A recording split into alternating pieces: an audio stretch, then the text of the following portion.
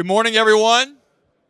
Good to see you guys this morning, the last time that we meet this fall. If this is your first time here, we're happy to have you, glad to have you. You're always welcome to join us on any Tuesday morning.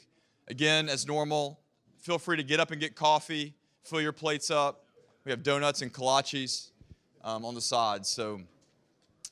Well, a couple things this morning. Like I said, this is the last time we'll meet this semester.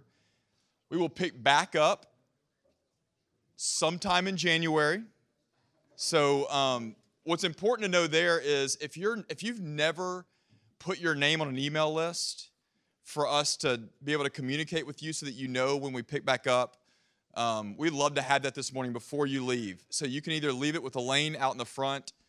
Your table leader can get it to Elaine as well, just so that we know that you want us to communicate with you. So again, January, we'll pick back up. I also want you to know that that in January we're going to start a new series on encounters with Jesus. So if you've been here this semester, you know that we've been in the Psalms all semester, and the focus really has been on the disciplines of both loving God and being loved by Him. What does it look like to practice in our daily lives praying? Striving for contentment, meditation on God's Word, right? We've been looking at those things this semester, and then next semester we're going to look at, in the Gospels, occasions where Jesus encounters other people and learn what it looks like to both be loved by Him and for Him to love other people. What would that mean for us to reach out and to love other people as well? So if you want to think of it that way, you could think that the fall has been about loving God, and the spring will really be about the structure, the impetus for loving others. How did Jesus do it? How does that give us some structure to do that in our own lives as well? So we're excited about that next semester.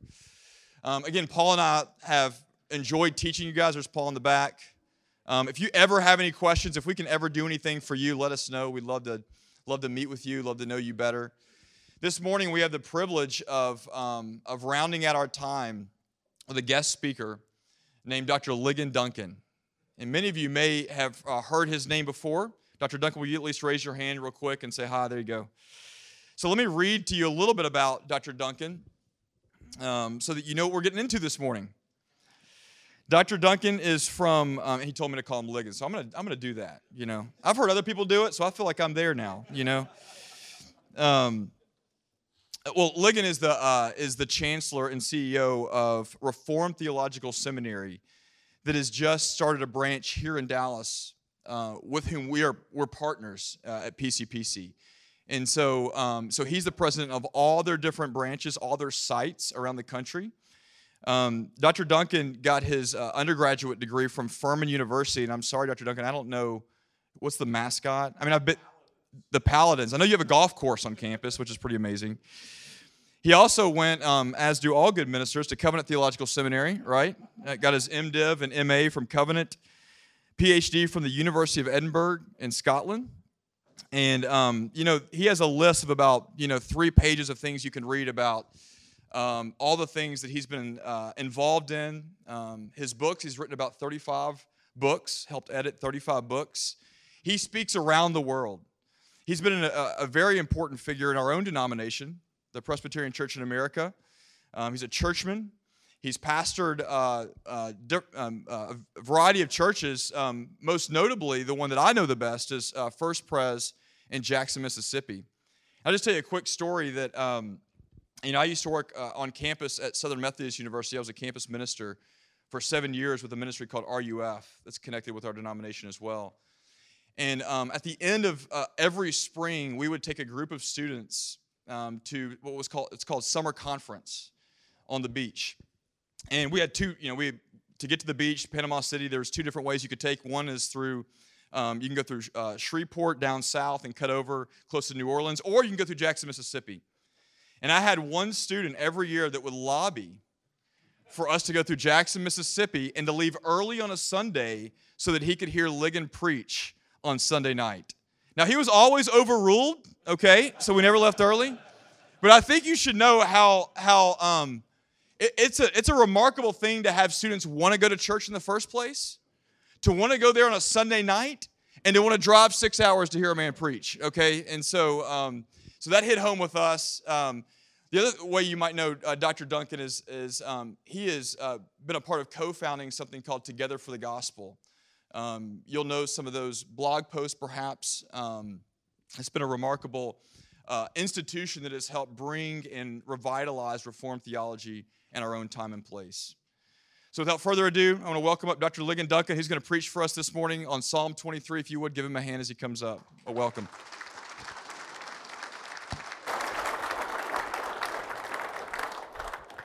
Thanks, Chad. If you have your Bibles, please open them to Psalm 23. I know many of you could say it from heart, probably in the King James Version. That's how I learned it as a boy, and it's still very much in my heart. But since you have been working through the Psalms, what better psalm to look at together than the 23rd Psalm? Before we even read the passage today, I want to say thank you for the privilege of being here. The last time I was in this room, I received an official Texan cowboy hat, and I still have it. My son occasionally swipes it from me. I was here a number of years ago to preach Winter Grace at PCPC, and you all were so kind to me.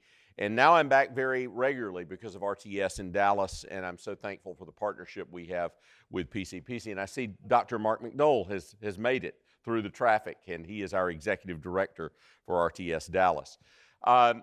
This psalm is a psalm about providence, and I think it's important for us to be clear about what we mean by the word providence. If we were to use the shorter catechism answer to the question, what are God's works of providence? Some of you may know the answer to that. It goes like this: God's works of providence are His most holy, wise, and powerful preserving and governing of all His creatures and all their actions. That is, it is a pervasive sense that God's hand of guidance and watch care are over us in every way in all of our lives.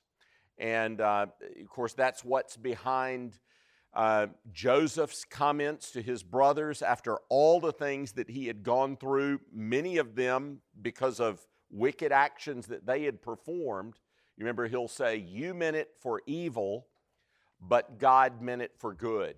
David had a real sense that even though his own brothers had done things against him that were meant to harm him, the Lord had used those very things for his good. I was reminded of something like this just 2 weeks ago. I was in Indonesia in the middle of the month of November for a couple of weeks, and you may not know it, Indonesia is the 4th largest country in the world. It's the largest Muslim country in the world. You know, the largest Muslim country in the world is not in the Middle East, it's in Southeast Asia. 87% of the 250 million people in Indonesia are Muslim. And the second largest city in the world is in Indonesia, Jakarta. 30 million people. It's twice the size of New York City. And of course, it's about 90% Muslim. But the governor of Jakarta for the last 4 years has been a Calvinist Christian. And he is now in prison. And of all the amazing things that I got to do the last 2 weeks, the most extraordinary one that I don't think I'll ever forget is going to visit him in prison. He is in prison because he was charged and convicted of blasphemy against Islam. And this was a very, very shocking thing because Indonesia officially has religious freedom.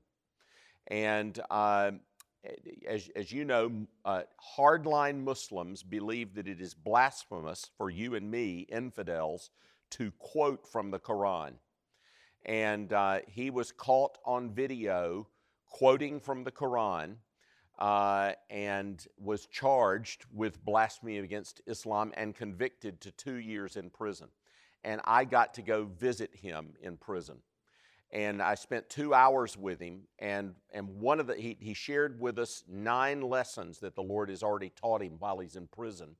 And the fourth of those 9 lessons, I was taking notes as fast as I could while this man talked. He's about 40 years old. He was a pro-business, anti-corruption candidate, was doing a tremendous job as the governor of Jakarta, very, very popular, even with moderate Muslim people. And so this has been a real crisis. But one of the things he said, and his wife Veronica was sitting next to him when he said this, he said, I believe that if I had finished my term, his term was due to be up in October.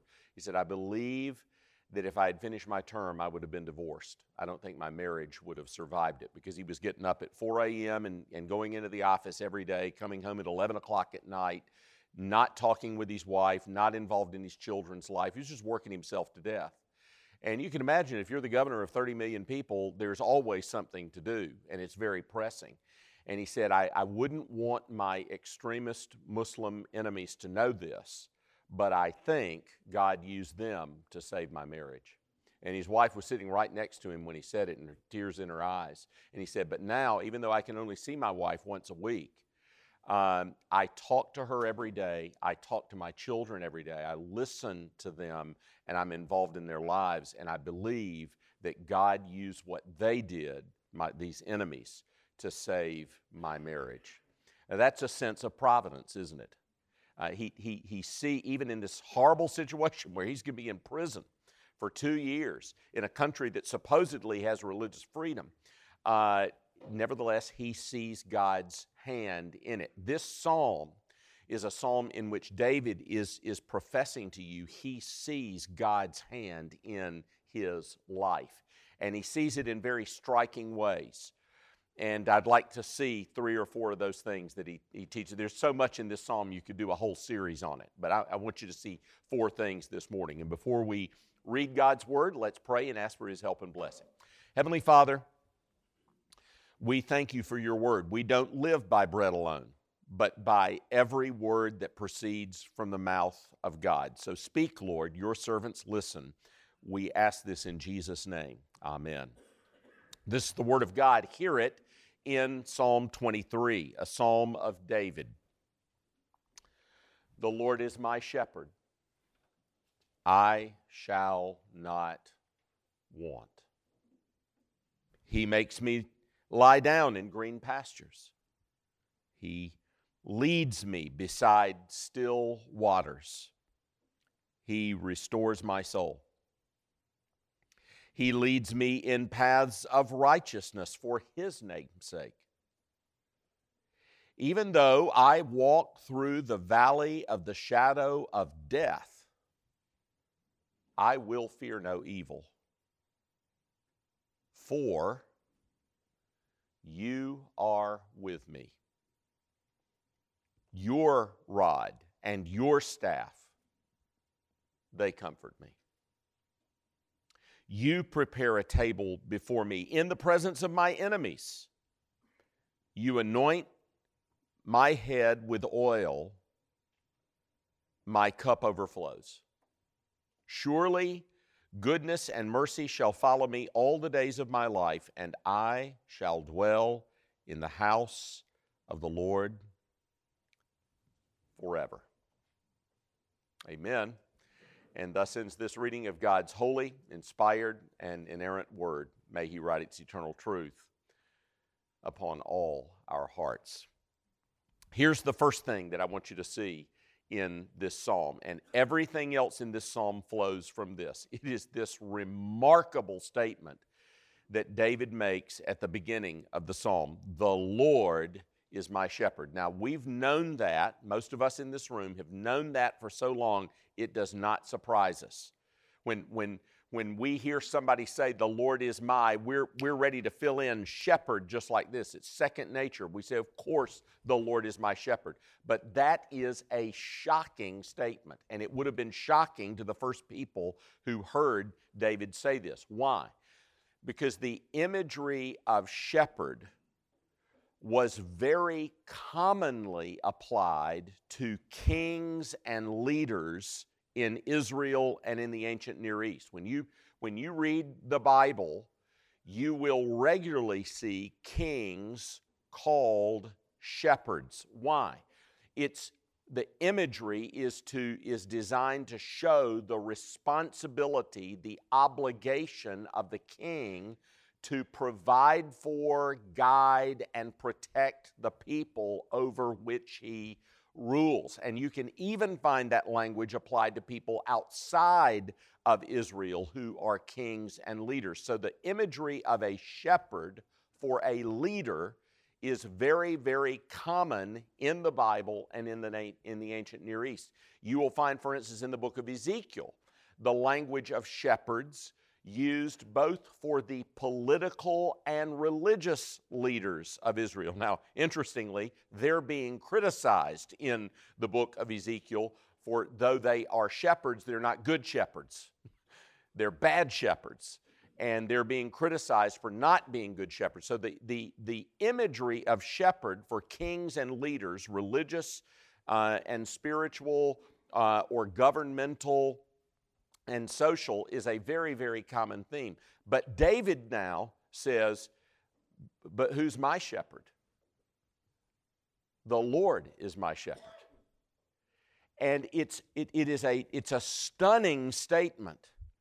The one who's watching over me, the one who's guiding me, the one who's providing for me, the one who's protecting me is the Lord himself. And it is a statement of glorious condescension, that God is willing to be designated in such a way.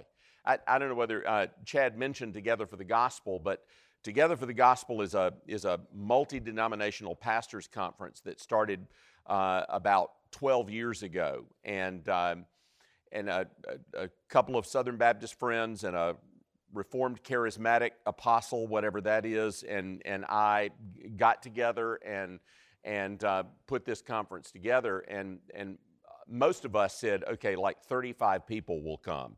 And Al Mohler said, nope, everywhere I go out there, I'm finding young people that are on fire for Reformed theology, and I actually think you're going to find that a lot of people came. In the very first conference, we had about 3,500. We expect about 12,500 in April of this next year. It's really been a phenomenon. But out of that, an article was written called Young, Restless, and Reformed. And it was talking about all these young people in all sorts of denominations that have embraced Reformed theology. And one of the things that came out about that time were these T-shirts that said things like, Jonathan Edwards is my homeboy, And when you hear that, it's kind of funny. Jonathan, you don't think of Jonathan Edwards as your homeboy, but far more shocking than the statement that Jonathan Edwards is my homeboy is the statement that the Lord is my shepherd.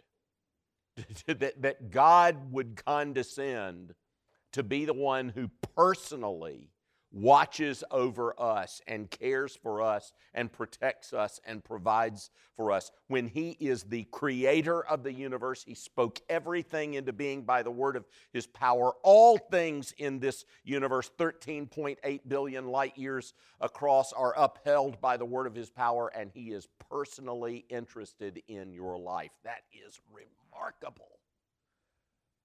So don't let that sentence just pass by you. There is a world of comfort and a world of help in the affirmation of that sentence. And David's ability to say that, I know, it's the song based on Jesus' words in the Sermon on the Mount. His eye is on the sparrow, and I know that He watches over me. It's the same kind of idea here. The Lord is my shepherd. He's taking care of me.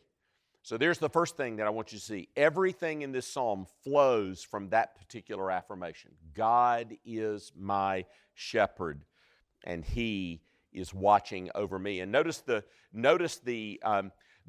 assertion, because the Lord is my shepherd, I shall not want.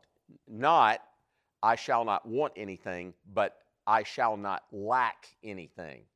There's nothing that I need that I will lack because the Lord is my shepherd. You see, and that is an affirmation of providence. Because God is the one who's watching over me, I won't lack anything that I need. There's the opening affirmation of the psalm. It's an affirmation about providence. And look, if you don't believe in providence, if you don't believe in the Lord's providence, you're just one step away from stepping away from the faith. I mean, providence is huge in the Christian life. And it's huge in the Christian life both when things are going well and when things are going badly. And frankly, it may be harder to believe when things are going well and you don't feel like that you need God because things are going well. And interestingly, that's exactly where David goes first. So here's the second thing I want you to see. Notice that David emphasizes God's providence in his blessings. So these are good things that David is experiencing, and he mentions them in verses 2 and 3. He makes me lie down in green pastures. He leads me beside still waters. He restores my soul. He leads me in paths of righteousness for his name's sake. So all of these good things that David is experiencing, he acknowledges that they come from God. And that's hugely important. C.H. Spurgeon once said, there is no test, there is no trial of your faith like prosperity. Isn't that interesting?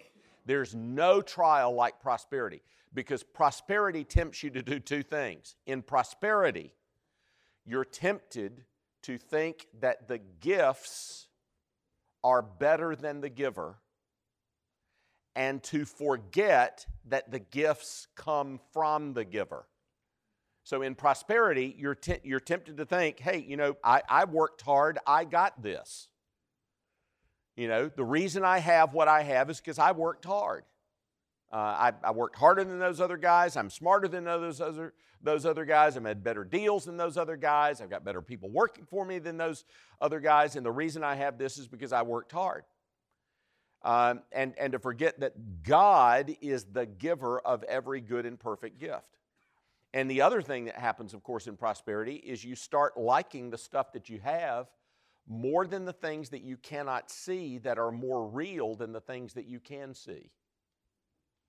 You start liking the things that will be temporal but will not last forever more than you love the things that are eternal. And David provides us with the material, with the weaponry, with the argument that we need to fight against that right here in verses 2 and 3. He makes me lie down in green pastures. He leads me beside still waters. So the blessings in his life, he quickly acknowledges, come from God himself. So no good thing that he has comes from anywhere else but from the Lord. He acknowledges God as the source of those gifts. And at the end of the psalm, you're going to see he's going to acknowledge that God is better than those gifts. And he's really already hinted at that when he says, the Lord is my shepherd. So he gives you two things that you can use to fight against atheism in your prosperity. One, remembering that every good gift comes from the Lord. God is the giver. And then secondly, he reminds us that God is better than the gifts. That if you took all the gifts away, God would be better than those gifts. It's interesting. You come back to Governor Ahok again, who I met with in Indonesia a couple of weeks ago. He was talking about his time in prison, and he said, I really think another thing that God was doing in this is God was giving me a 2-year retreat with him. He said, I was praying every day. I was reading my Bible every day, but he said, my thoughts were not on God. My thoughts were on running a city. And he said, now I got nothing to do but read my Bible and think about God. And he said, God has given me a 2-year retreat with him. And it strikes me there that in that affirmation, he's affirming that God is better. I mean, God had given him power. God had given him prestige. God was giving him success. He was bringing business into Jakarta. He was being recognized for his anti-corruption politics. And all of that was taken away, but still, he realized God was better than any of those things. And so even from prison, he could acknowledge that the giver was better than the gifts. And David's giving you the tools to do that in your own life here. And that's a struggle for all of us. One of the reasons why countries where there tends to be more prosperity also have higher amounts of non-practicing religious people is because of this very reason. People decide, I don't need God. I got everything I need. And here's David rehearsing truths to keep him from falling into that kind of thinking. Okay, before I go on to the third thing, let me show you one little phrase in here that you don't want to miss. He restores my soul. Now, this is fascinating because David, as a man walking with God, recognizes, nevertheless, there will be times, even in the Christian life, that you need the Lord to restore your soul. Psalm 119, verse 176, even if you walk in accordance with the Word of God, even if you obey the commandments of God, there are going to be places and times in your life when you need the Lord to come find you and rescue you and restore your soul. And David acknowledges that here. Don't assume that just because you're walking with the Lord that you won't need Him to restore your soul. There'll be things that happen in your life, situations, temptations, trials, tribulations, and challenges where you will need Him to restore your soul. And here's what David is saying. He will. He will. He will restore your soul.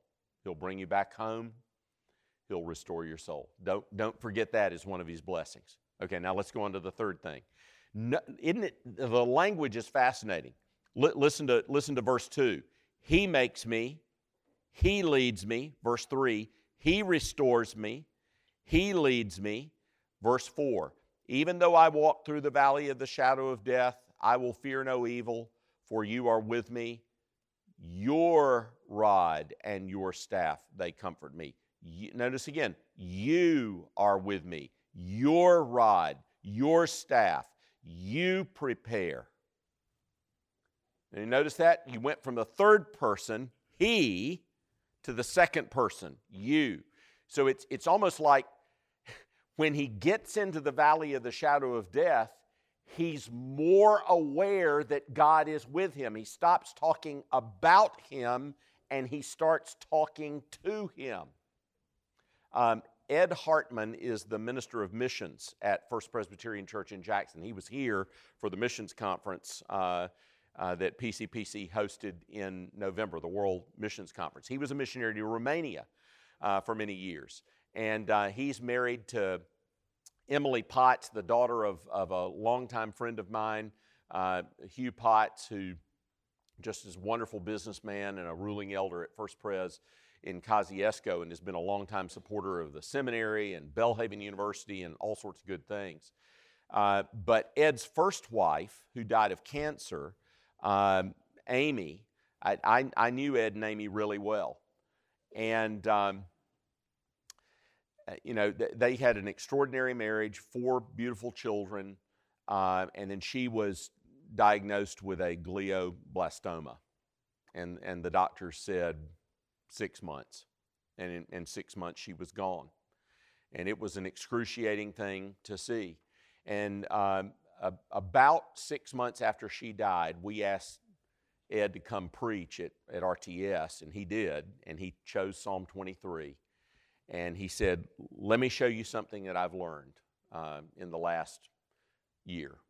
And he said, it's this, that God is exceedingly close and present when you're in the valley of the shadow of death. And he took us right to this passage, and he said, notice how when he's in the valley of the shadow of death, he doesn't say he says you, not he prepares a table for me, not he is with me, or his rod and staff, but you are with me. The psalmist is uniquely aware of the presence of God, and that's part of the providence of God, knowing that the Lord is with you when you need Him the most. And so that sense of presence, even in the trials of life, is huge.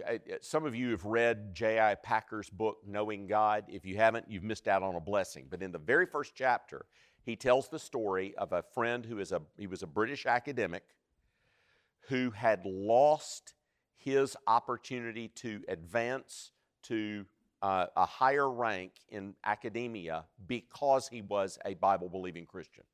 And he was taking a walk with him in the woods, and he was saying to his friend, I'm so sorry, for what you've lost because of your faithfulness to the Lord. You won't be able to be a professor in your university. And the man says to J.I. Packer this, it doesn't matter because I have known God and they have not. It's a stunning statement. In other words, his awareness of the grace-given relationship with God that he has is worth far more to him than his loss of advancement in academia. And he realizes that he's rich, and those who have kept him from advancing in the ranks of the academy are actually the ones who are poor and impoverished, because he knows God is with him. And the psalmist is very aware of that. Even in the valley of the shadow of death, the Lord is with me. And I've seen that over and over with godly Christians in trial. Maybe one of the most remarkable times was with Margaret DuBois. Margaret DuBois is one of the godliest women I've ever met. She was from a little town named Yazoo City. There really is a city in Mississippi called Yazoo City. And she and her family had moved to Forest, Mississippi, or to Hattiesburg, Mississippi, where she was a nurse at Forest General Hospital. And she was going in to work on the second shift, and her husband, who is now deceased, was supposed to watch over their child, their 2-year-old child, and the child was lost track of and found face down in the swimming pool we don't know how long later. And he was airlifted to the PICU in Jackson. Margaret called me in the middle of the night and said, Ligon, could you meet me at Blair Batson Hospital? And I said, absolutely, I can meet you there, Margaret. And the little boy lingered for 2 days and then died in her arms.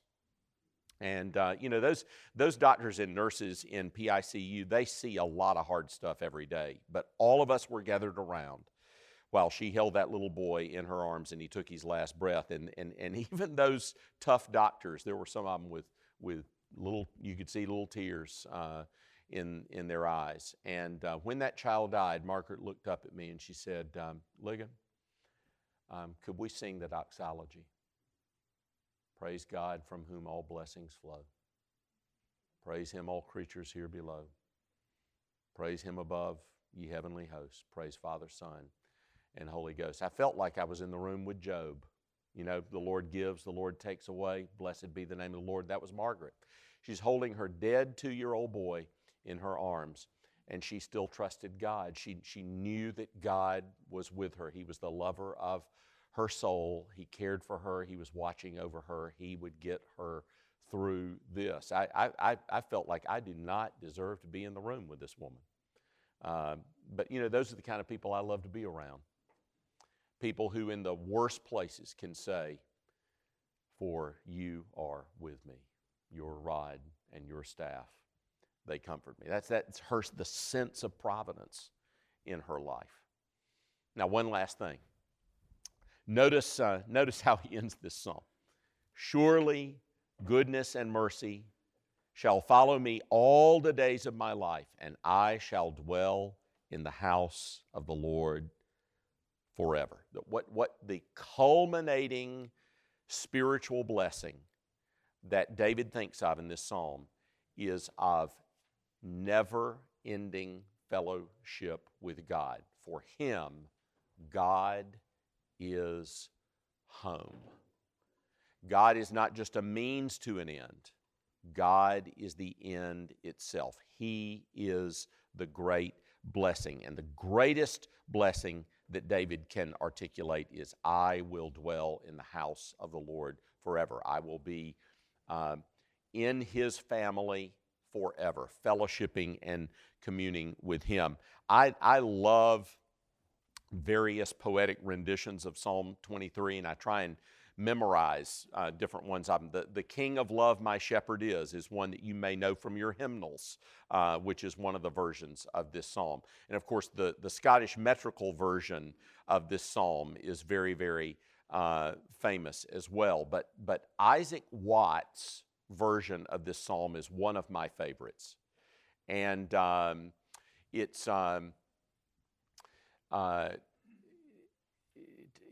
starts out affirming that Jehovah will supply my need. And it ends this way. It says, there, talking about in the house of the Lord, there would I find a settled rest while others go and come, not as a stranger or a guest, but like a child at home. Isn't that a beautiful way to render, surely goodness and mercy shall follow me all the days of my life, and I will dwell in the house of the Lord forever. There I'll find a settled rest while others go and come, not as a stranger or a guest, but like a child at home. As a fairly young boy, I started going off to do things in my life. As a 15-year-old, I went to Washington to be a U.S. Senate page, and it seemed like from that time on I was going somewhere. And sometime, I think in my late teens, 18 or 19, I was going off somewhere, and my dad looked at me. My dad was a U.S. Marine from the Second World War, fought in the South Pacific, fought at Peleliu. If any of you are Marines, Marines stand at attention when they hear the word Peleliu because they took 85% casualties on that island. So my dad had seen some things, but he was a very tender father. And he looked at me on that occasion when I was leaving and said, "Son, it seems like you've been going away all your life. You've been saying goodbye to us all your life." And that really hit me. I mean, you can see I can still remember it now, because there was no place on earth where I felt safer and better than at home with my father. In fact, I can remember coming back from Covenant Seminary during break time, driving back from St. Louis, and thinking to myself, if I can just put my foot inside my father's door, everything will be all right. And my dad died in 1992. I've walked in this world for 25 years now without my dad, and I still feel like an orphan without him here, because just having my foot inside my father's door, I knew I was home. Where my father was, I was home. Well, here's the psalmist saying, when I'm with God, I'm home. That's the place where he belongs. That's the place where he finds settled rest. That's the greatest blessing. You know, it's like David says, I would rather be a doorkeeper in the house of the Lord than dwell in the tents of iniquity. Or what one thing that I have desired, that I may dwell with you. David knows the greatest blessing in life is fellowship with God. And it's the culminating blessing that he speaks of in this psalm. I hope this psalm encourages you in the Christian life. I don't know what you're facing today, but whatever it is, you need this psalm. Let's pray. Heavenly Father, thank you for Psalm 23. I pray you'd bless these brothers as they discuss it now, and as they encourage one another and pray for one another. Thank you for your word. It is sweeter than honey, and it's exactly what we need. And we pray this in Jesus' name. Amen.